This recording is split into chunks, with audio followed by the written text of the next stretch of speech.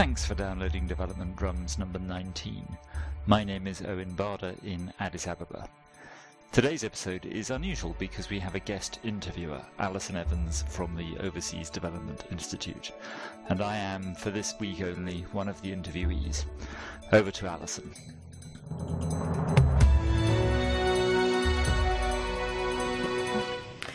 We're here to discuss a very interesting paper by Owen Barder on Beyond Planning, Markets and Networks for Better Aid. My name's Alison Evans and I'm the director of ODI.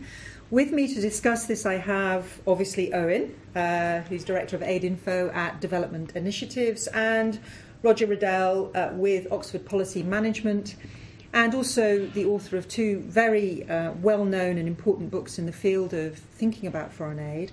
Foreign Aid Reconsidered, a well-established classic in the field, and a more recent book, Does Foreign Aid Really Work? And I'm delighted to have you here, Roger. And Owen, this is all about your paper. And I thought I'd start off by saying, could you just summarise for us, what's the problem you're trying to address in this paper?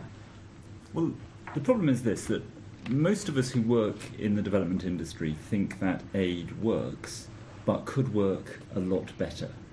And the challenge is that we seem to understand a lot of things about what needs to happen to make aid work better. We know that we need to reduce proliferation, we need to untie aid, we need to put developing countries in charge of their own development trajectory. And yet we seem to be making very slow progress on actually making that happen. And so the question I was asking is, are we going about the right way of actually changing the aid system to deliver those changes that we all think we need? Very good. I mean, let me just come back to you on you've got some quite profound ideas in this paper about how you define the problem. And let me just quote back to you a phrase that you use on a number of occasions in the paper. That is the need to change the determinants of the equilibrium in the aid system. And that's quite a complex idea. I just wondered if you could give a bit of an elaboration of what you mean by that. So the thought here is that the reason the aid system is as it is because we are trying to balance various different interests, and particularly the interests of donors and of recipients. Donors, although they share a common view that we want to reduce poverty, they have different views about how that should be done. They have different views about what contribution they want to make to it. And of course, actually reducing poverty is a whole variety of different things. It isn't just a single measure, it's different people. Sometimes it's helping people immediately, sometimes it's helping them grow in the future, people in different countries. So donors have a whole variety of objectives which are not the same among donors, and they're also not necessarily the same as the interests of the developing countries themselves. And of course, as well as trying to reduce poverty, donors are also interested in other perfectly legitimate foreign policy objectives, promoting their own industries, their security interests, their strategic and reputational interests. And so they are trying to balance, they're trying both to reduce poverty and pursue those objectives. And developing countries also have their objectives. And so what we end up with is an equilibrium of the best way of meeting those different objectives. And the problem with a lot of the reform agenda in aid at the moment is that we behave as if that wasn't true, as if it's simply a question of deciding that we're going to not proliferate so much and not have so many aid agencies. But if there are deep reasons why we have so many aid agencies operating in so many countries, then we need to start asking ourselves, how can we address the reasons why we have this, rather than simply saying, well, let's just reduce the number of countries in which each donor works. Roger, can I bring you in at this point? Is this a problem that you recognise? Yes, absolutely. I think the paper articulates well the sorts of problems that face individual donors as a group, and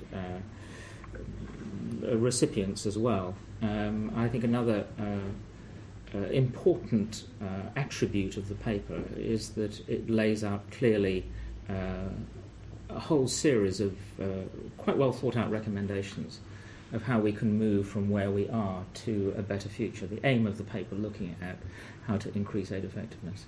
Very good. Owen, but I'm going to press you a little bit before we move on to some of your recommendations about a way forward. This idea that the current equilibrium in the aid system is a sort of product of this balance of competing interests and multiple objectives, and you refer a lot to the institutional economics literature that tries to understand problems of collective action and incentives and feedback loops, and there's a lot in there. I just want you to sort of push a little bit further and say, what is essentially different about the analysis that you're bringing to this problem? Is this one that we kind of know, but what if anything is different, do you think, about the way you've packaged this analysis together? Well, I'm certainly drawing on a huge amount of literature, including actually Roger's work on what characterises the aid industry. And as you say, there is a literature on new institutional economics for which Elinor Ostrom and Oliver Williamson just got the Nobel Prize.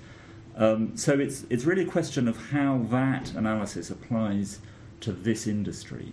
And there are some peculiarities about the aid system that make it if not a special case, then one at the end of the spectrum for questions of public economics. And particular problems are, for example, imperfect information. Now, in any public service, there is imperfect information about exactly what service is being provided, and the question of how we ensure that we act collectively. But those problems are made much harder in the aid system, where the intended beneficiaries of what we're doing are so far away from the people who are really making the decisions. It's very difficult, prohibitively difficult actually, to really know whether the things that we want to do are having the impact on the people that we're trying to help. And that is a strong case of what happens in a variety of other public services. And another big problem is that this is a case where we're dealing with multiple sovereign governments, none of whom is in a position to tell other sovereign governments what to do or to enforce an agreement on anybody else. Now, that's quite an unusual circumstance compared to some of the domestic public policy challenges. So this is really taking the standard analysis of new institutional economics and applying it to a specific case of the aid industry, where these problems are really writ large. Very good. Roger, within the analysis of the problem facing the aid industry, Owen makes quite a strong critique of a planning solution. Do you agree with that? In part, yes. I think to some extent he caricatures the planning problem. And when I was reading it, I was thinking of the case of Botswana. Botswana has produced a succession of development plans. I think they're on their 8th or 9th at the moment. And in Botswana's case, the plan provides a framework around which the market is meant to operate and function, and provides signals for donors if they want to engage in Botswana's development or not. One of the requirements of an aid donor coming into Botswana is that they have to have consistency in what they are proposing with the development plan. Now, it seems to me that that sort of planning, providing an overall structure within which the market can operate, fits comfortably within your framework. But I think many would say that that is a planning framework, but it's not an extreme central planning approach, which is what you rightly criticise in your paper. Owen, they're caricaturing the planning solution? No, I think that's fair. I think to some extent, the kind of extreme version of this is that the aid industry has designed a system that requires each country to have a kind of a Gosplan, where the party apparatchiks decide what their priorities are, and then donors, in the best case, are invited to pick items on that, like a wedding list of things. These are the things that we're going to buy for this country. And in the more extreme cases are actually, we have production committees where we sit down and the donors agree who's going to produce which widgets towards the grand plan. And that's only partly a caricature. The reality, increasingly, for people in developing countries delivering aid programs is they are spending more and more of their time in these committees trying to agree with each other who is doing what. And the problem that they face is that, unlike the Soviet Union Gosplan, there isn't anybody in charge. There isn't anybody who can say, you this factory, must produce these widgets and you're going to produce something else. So these discussions are interminable and largely inconclusive.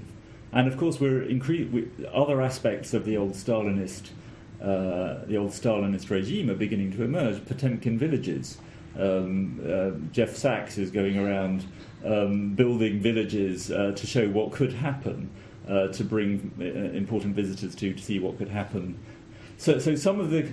Yes, it's a caricature, but the truth is that a lot of the mindset about how we solve the problem is, because we need to coordinate amongst ourselves, probably the best way to do that is to sit down together and agree who's going to do what. But whenever you take the language of the aid harmonisation agenda and you substitute in any other aspect of our normal lives, it sounds a bit strange. You know, if the manager of Starbucks was to announce that we were going to try and harmonise the coffee bar industry, you would think that was a strange thing to try to do. That doesn't seem like the best way of solving the challenge of how many coffee bars we want.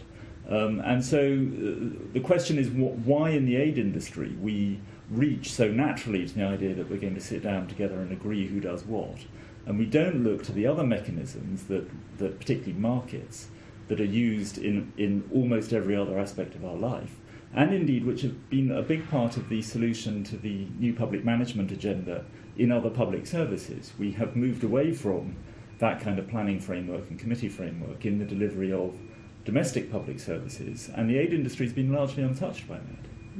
Interesting point. So if not planning, then what?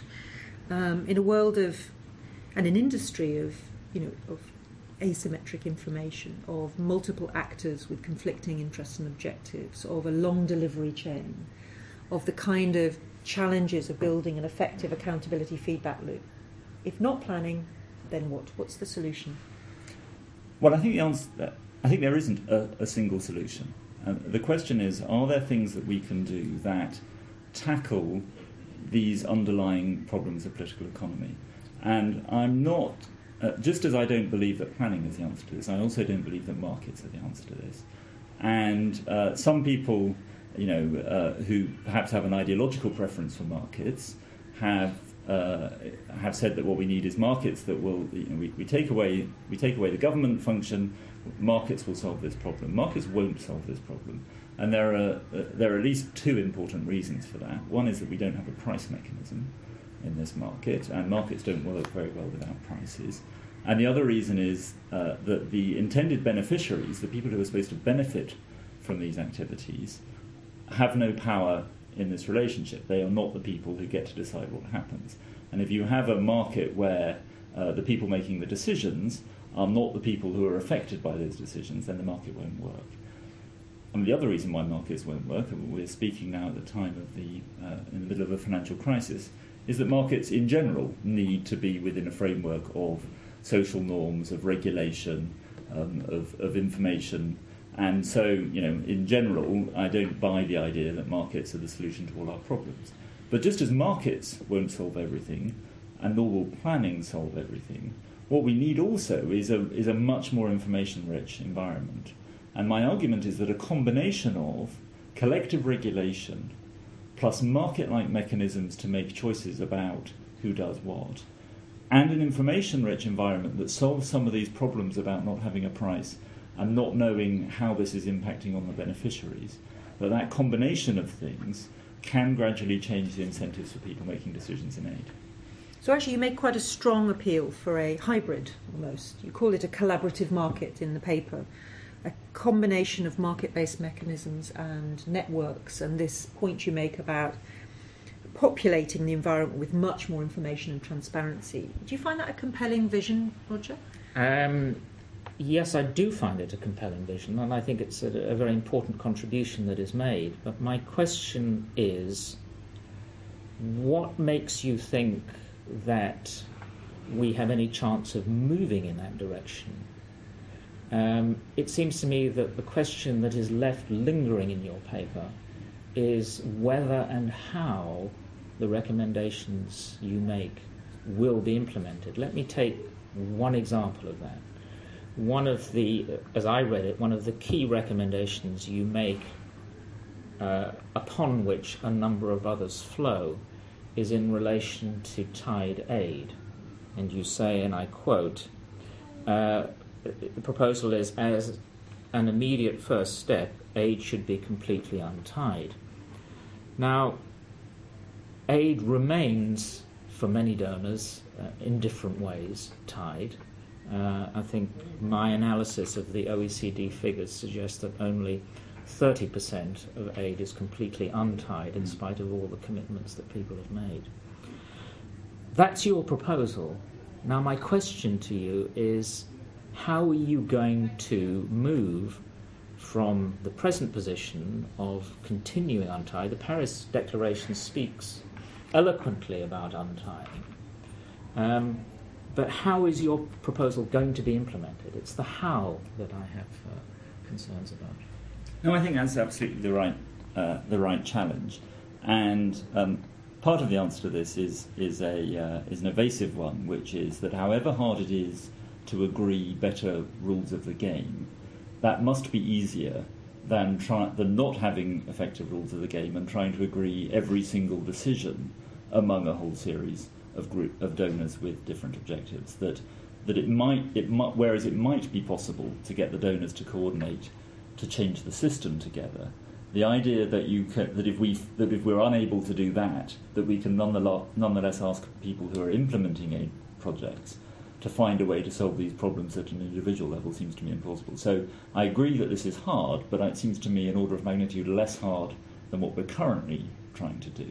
But more positively, it seems to me that this is a bit like asking the question, why would anybody agree to make their central bank independent? Now, we all know that governments want to retain control over monetary policy because they want to be able to ensure that times are good in the run-up to election, for example. But they also know that it's in their long-term interests to give up that right and hand it over to an independent central bank, because that secures their long-term interests. And in a way, what I'm saying is that we need the kinds of institutional commitment to do things which are in our long-term interests, which tie the hands of individual decision makers in the short term to get that long-term benefit. And many of the things that we need to do to tie their hands are things that could be individually politically popular. So, for example, high levels of transparency is something that governments, on the one hand, feel a bit, particularly the bureaucracies, feel a bit nervous about because they're not entirely sure that they want to subject themselves to that scrutiny. But they know, actually, that they can get a lot of public support for the idea that they're going to make aid more transparent. And so they might be willing to take that political trick, tell their bureaucracies that they have to accept a bit of discomfort. And so if the individual components are politically plausible, then you might be able to get the aid donors to bind themselves to a set of institutional arrangements that, in the end, then help you to get to a better aid system. I agree. I think your recommendations on information sharing and transparency are very, very positive. You also have a section that is headed, why might donors agree to these reforms? And you put forward a number of ideas, and it seems to me that they're logically consistent and powerful. However, to come back to the question a different way, your focus, as I read it in the paper, was on what happens internally within aid agencies. And I wonder whether for a number of key issues and decisions, the locus needs to be wider than that, the terrain of political economy. And I think another powerful positive about the paper is that it talks explicitly about political economy. It seems to me that that's where aid should be discussed. But it seems to me that a number of crucial problems with aid lie outside the institution of the aid agency and within the wider political framework within which aid operates. Let me give an example. You quite rightly speak about the problems of the lack of predictability about aid and the volatility of aid, and you quote a paper which I hadn't seen, but I think it's very interesting that this study showed that maybe the effectiveness of aid could be reduced by about 30% because of the results of volatility and lack of predictability. But aid, as we know, is determined by many bilateral agencies by short-term political considerations. 5 or 6 years ago, Iraq, Afghanistan and Pakistan were not in the top 10 list of the 22 OECD donors. Now there are only 3 countries, Ireland, Belgium and Denmark, that do not have those 3 countries in their top 10 recipients of their aid. So it seems to me that to address that particular cluster of problems, which you quite rightly identify as really important, you've got to look outside the institution of the aid agencies to where those decisions are made. That's absolutely right, and there are some challenges within the internal incentives within aid agencies. But as you say, many of these are challenges to do with the politics that drive aid agencies rather than the politics within them. But if you take the example of predictability, this is a good example where the industry has said we have a problem with predictability, let's agree to be more predictable. And actually I think the industry should be saying we have a problem with predictability, why is that? And you've just given a good example of one reason why that is. And is there something we could do that would create incentives not to behave that way? Now, one thing is the transparency agenda. If we had a clearer idea of how much this is costing and what the damage is to the outputs that we're producing, we could have a choice. You can have more predictable aid and produce bigger outputs but forego some other kinds of benefits, or you can retain the flexibility to change your aid budget from one year to another, and then you'll produce for fewer outputs. Because this is an industry in which we never measure our outputs and we never link our inputs to our outputs, we're unable to make that trade-off and offer that trade-off to our politicians. And so the politics are that it's always more attractive to retain flexibility to move the aid budget from one place to another. But another way in which we could tackle the politics of predictability is by linking. When you think of what happens in other industries, people have contracts, and the question is why those contracts wouldn't make sense. Precisely to avoid this problem, and it's not just within the private sector, but within other parts of the public sector, we enter into long-term commitments. What is it about the aid industry that makes us uncomfortable about having those kinds of contracts? And it's thinking through how we could change the incentives for the decision makers so that those problems like predictability, they feel politically able to do the things that we all know need to be done. Owen, can I pick you up actually? You mentioned, it was a nice segue, you mentioned the issue of contracting. Would it be fair to say you're pretty keen on competition in the context of offering some ideas about how to move the aid industry forward? There's quite a lot in there about encouraging variation and selection as opposed to the current discourse around harmonisation and alignment. Would it be fair to say that those are rather different ideas about actually we could benefit from much stronger doses of competitiveness and a tendency towards difference rather than similarity?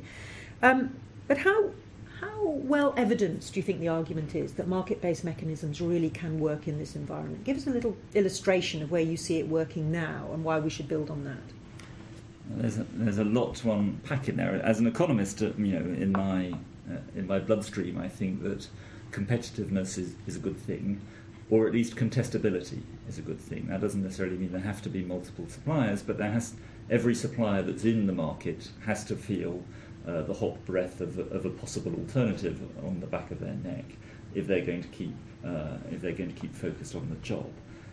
So yes, my instincts tell me that within reason you need contestability and competitiveness. That said, when you look at the most successful development experiences, on the whole they haven't been ones with multiple aid agencies. They've been ones with a single supplier of aid. Botswana, Korea, Taiwan. When you look at these, actually the most successful examples of aid-driven development haven't had a multiplicity of aid agencies behaving in quite the way that they're behaving now. So I think we have to be thoughtful about that. For me, the competition really needs to come in the competition of ideas. So let me give you an example.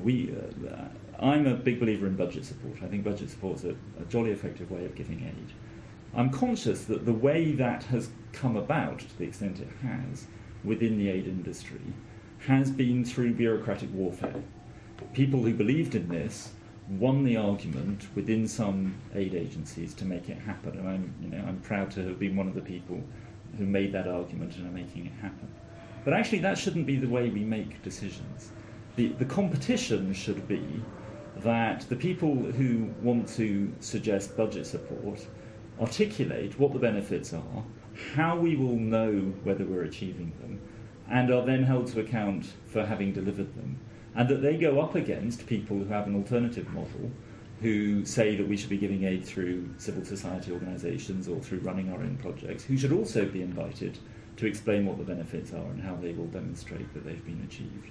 And then let's have a competition among those, and perhaps some variation across them at the beginning to see which ones are working better. And I think what I'm arguing for is not so much a question of markets versus planning, but evolution versus design. What we lack ultimately is a mechanism that ensures that we have a way of having a series of different ideas, testing them, and then selecting in the good ones and selecting out the bad ones.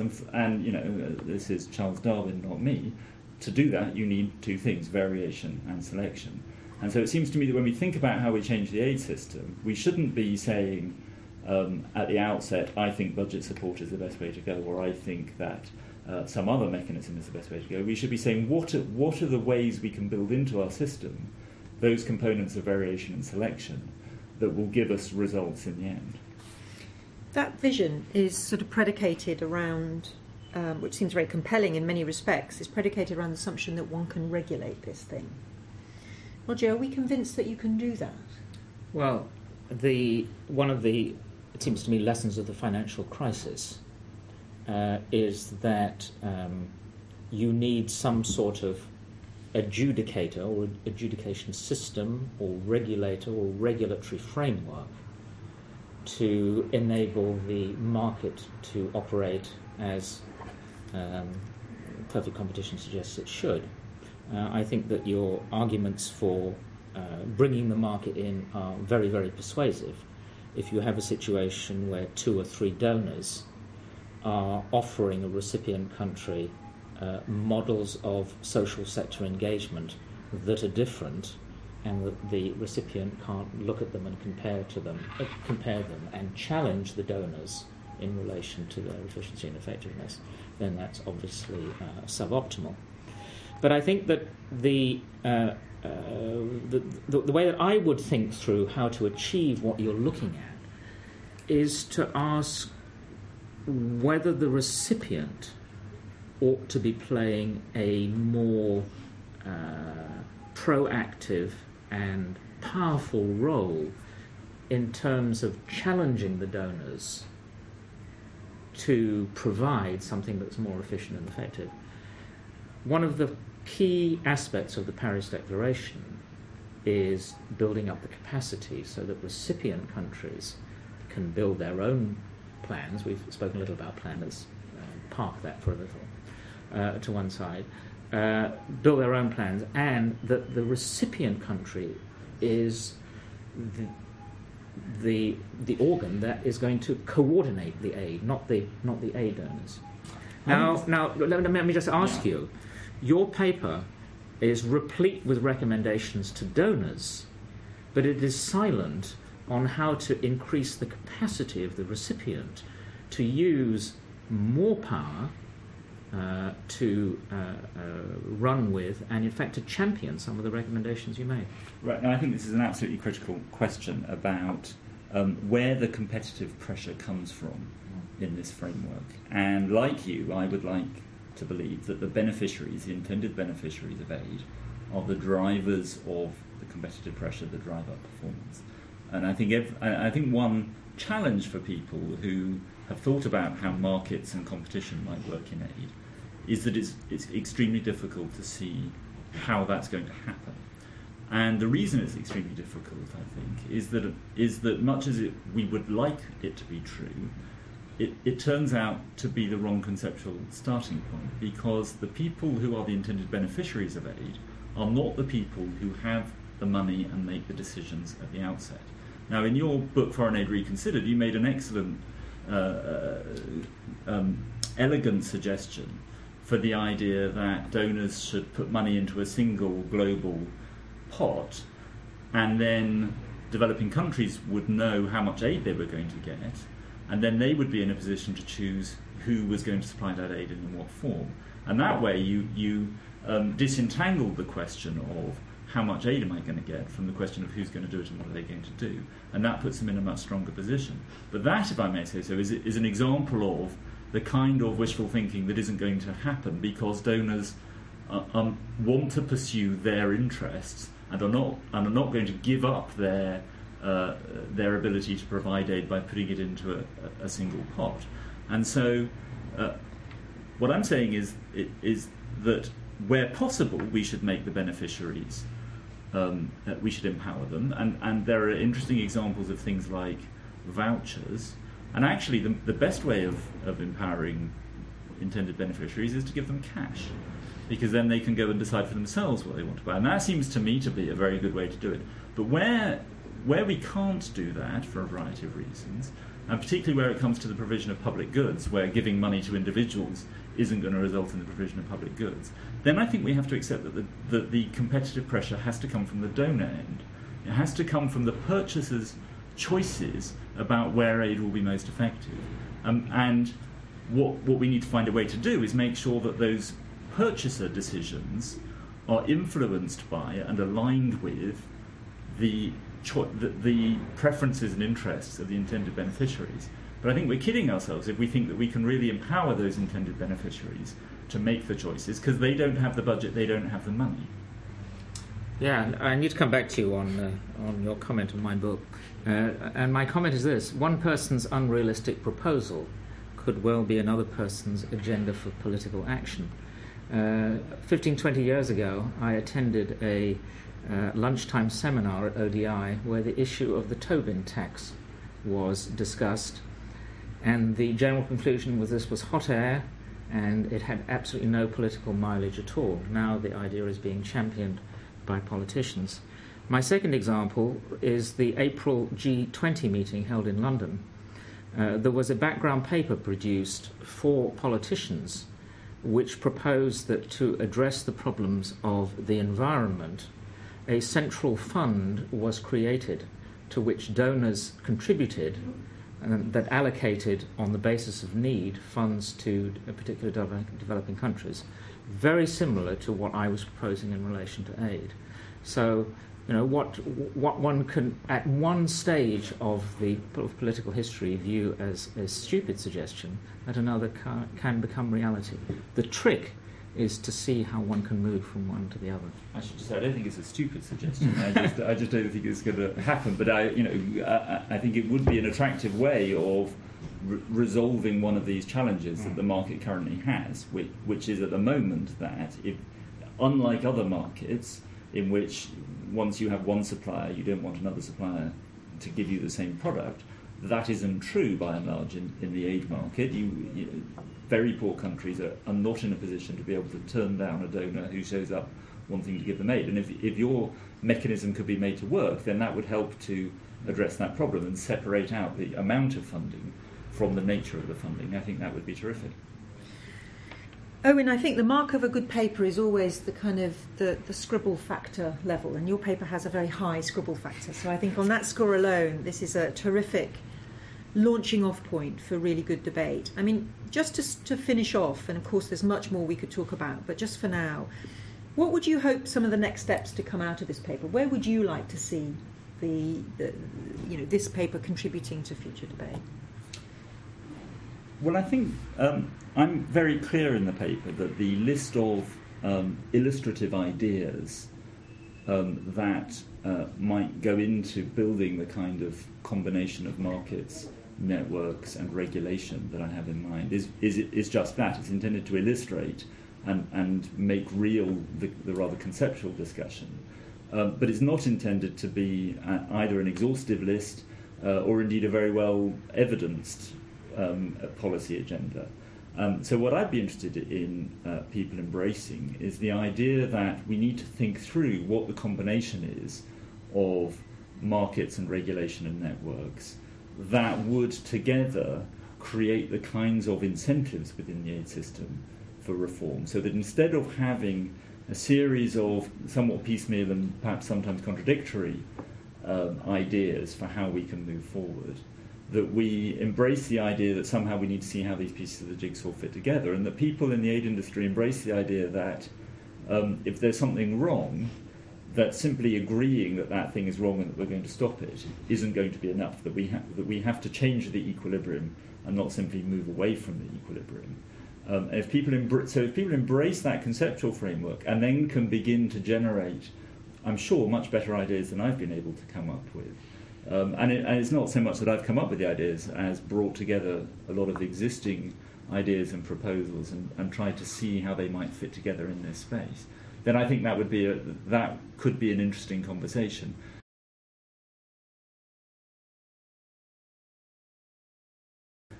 A discussion about aid in a post-bureaucratic age. And in some ways there are some parallels between what I'm saying and that phrase of aid in a post-bureaucratic age. Very good. Well, watch this space. Owen, Roger, thank you very much indeed. Thanks, Alison. Thank you. You've been listening to Development Drums, presented by our guest presenter, Alison Evans of the Overseas Development Institute. Alison was talking to me, Owen Barder, and to Roger Riddell of Oxford Policy Management. You can download more episodes of Development Drums from iTunes, free, or you can go to developmentdrums.org. In the next edition of Development Drums, I'll be talking to Mushtaq Khan and Daniel Kaufman about corruption. Knowing that you lied straight-faced while I cried, but still I'd look to find a reason to believe someone like you makes it hard to live without somebody else. Someone like you makes it easy to give. Never think of myself. If I gave you time to change my mind, I'd find a way to leave the past behind. Knowing that you lied straight-faced while I cried, still I'd look to find a reason to believe.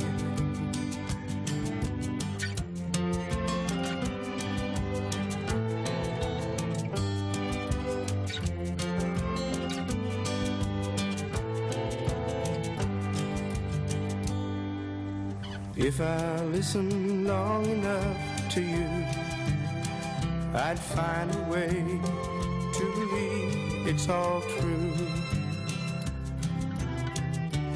Knowing that you lied straight-faced while I cried, still I'd look to find a reason to believe.